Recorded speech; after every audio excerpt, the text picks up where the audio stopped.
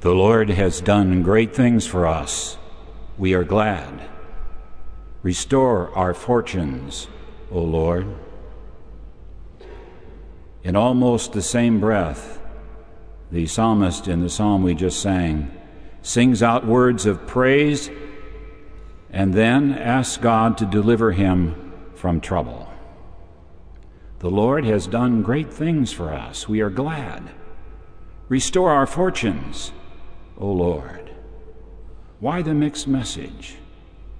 Why the mood swing? What was going on for the psalmist and the children of Israel? Were times good, or were they bad for them? This psalm is being prayed at the beginning of a new year. For the psalmist, it was a prayer that God would open a new series of dealings with his people. Rehearsing the blessings of the past, the times which had been filled with laughter and shouts of joy, the psalmist then almost frantically prays, "Restore our fortunes, O Lord," or as the Revised Standard Version translates it, "Good Lord, deliver us." Everywhere he looked, the psalmist saw in Israel a physical and a spiritual low that was almost unbearable to see. And yet the psalmist knew and believed that it was within the power of God to restore happiness again. Those who sow in tears shall reap with shouts of joy. He who goes out weeping, bearing the seed for sowing, shall come home with shouts of joy. Those words of the psalmist say that he believed that God could revive the life of his people, open up to them a new series of blessings. Yes, God could change all the terrible desolation that he, the psalmist, saw.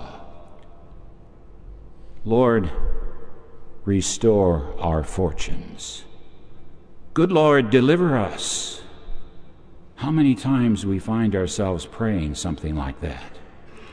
That's my prayer, more often than I care to admit. How many times a day are we not confronted with challenges we think are too big for us and find ourselves crying out for help? In fact, if I were to sum up all my prayers in one word, that prayer would simply be the word help. Help. Good Lord, deliver me. I pray that from morning to night, each day of my life. This, in fact, has probably been the first prayer and the last prayer on people's lips ever since Adam and Eve brought down on us the curse of sin and death. Yes, from the time that we are old enough to realize how valuable life is, we are plagued and troubled with the grabbing, unshakable fear of losing that treasure. And so we pray, "Good Lord, deliver us." Yes, when we grow anxious and tense about issues of life and death, when we ask ourselves, when will this life end for us, and how? Will life end suddenly without pain, or will we have to linger in death? Will death cancel out a moment of happiness, or will it come as a welcome relief to some terrible grief? Then it is that I'm led back to the psalmist's prayer. All of us are. Restore our fortunes, O Lord. Help us. Deliver us. For only after we place our lives in God's care do our fears go away. Only then can we join the psalmist in saying, "You, Lord, have done great things for us. In you we are glad. In you we find joy." So maybe, perhaps, instead of "help, deliver us," our prayer ought to be changed from a cry for deliverance to a prayer of thanksgiving. Because the Lord has indeed done great things for us, is not thankfulness a natural response? The challenge to you and me, then, is to claim thankfulness as a way of life. Just imagine what would happen in this place if every one of us entered each day or each new experience, even the challenging ones, as times when our mouths are filled with laughter and our tongues with shouts of joy. Do not thankful hearts open up to us the goal of making each breath, each step we take, each word we speak, one of profound thanksgiving for the gifts of life and breath?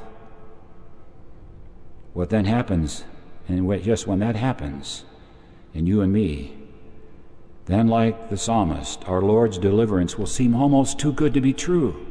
So good that we think we are dreaming. But we will not be dreaming, for we can truly say that God has helped and delivered us. Lord, restore our fortunes.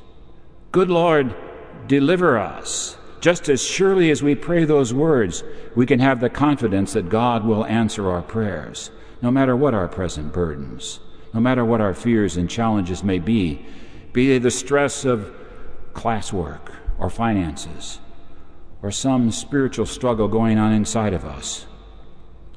No matter what those struggles are, we can always go back to the one great rescue of God who truly has helped us.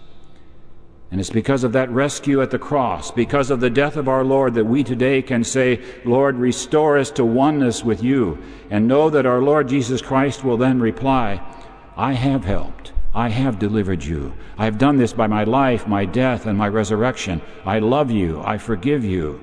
And I will keep you until I have finished my new creation in heaven. And you and I?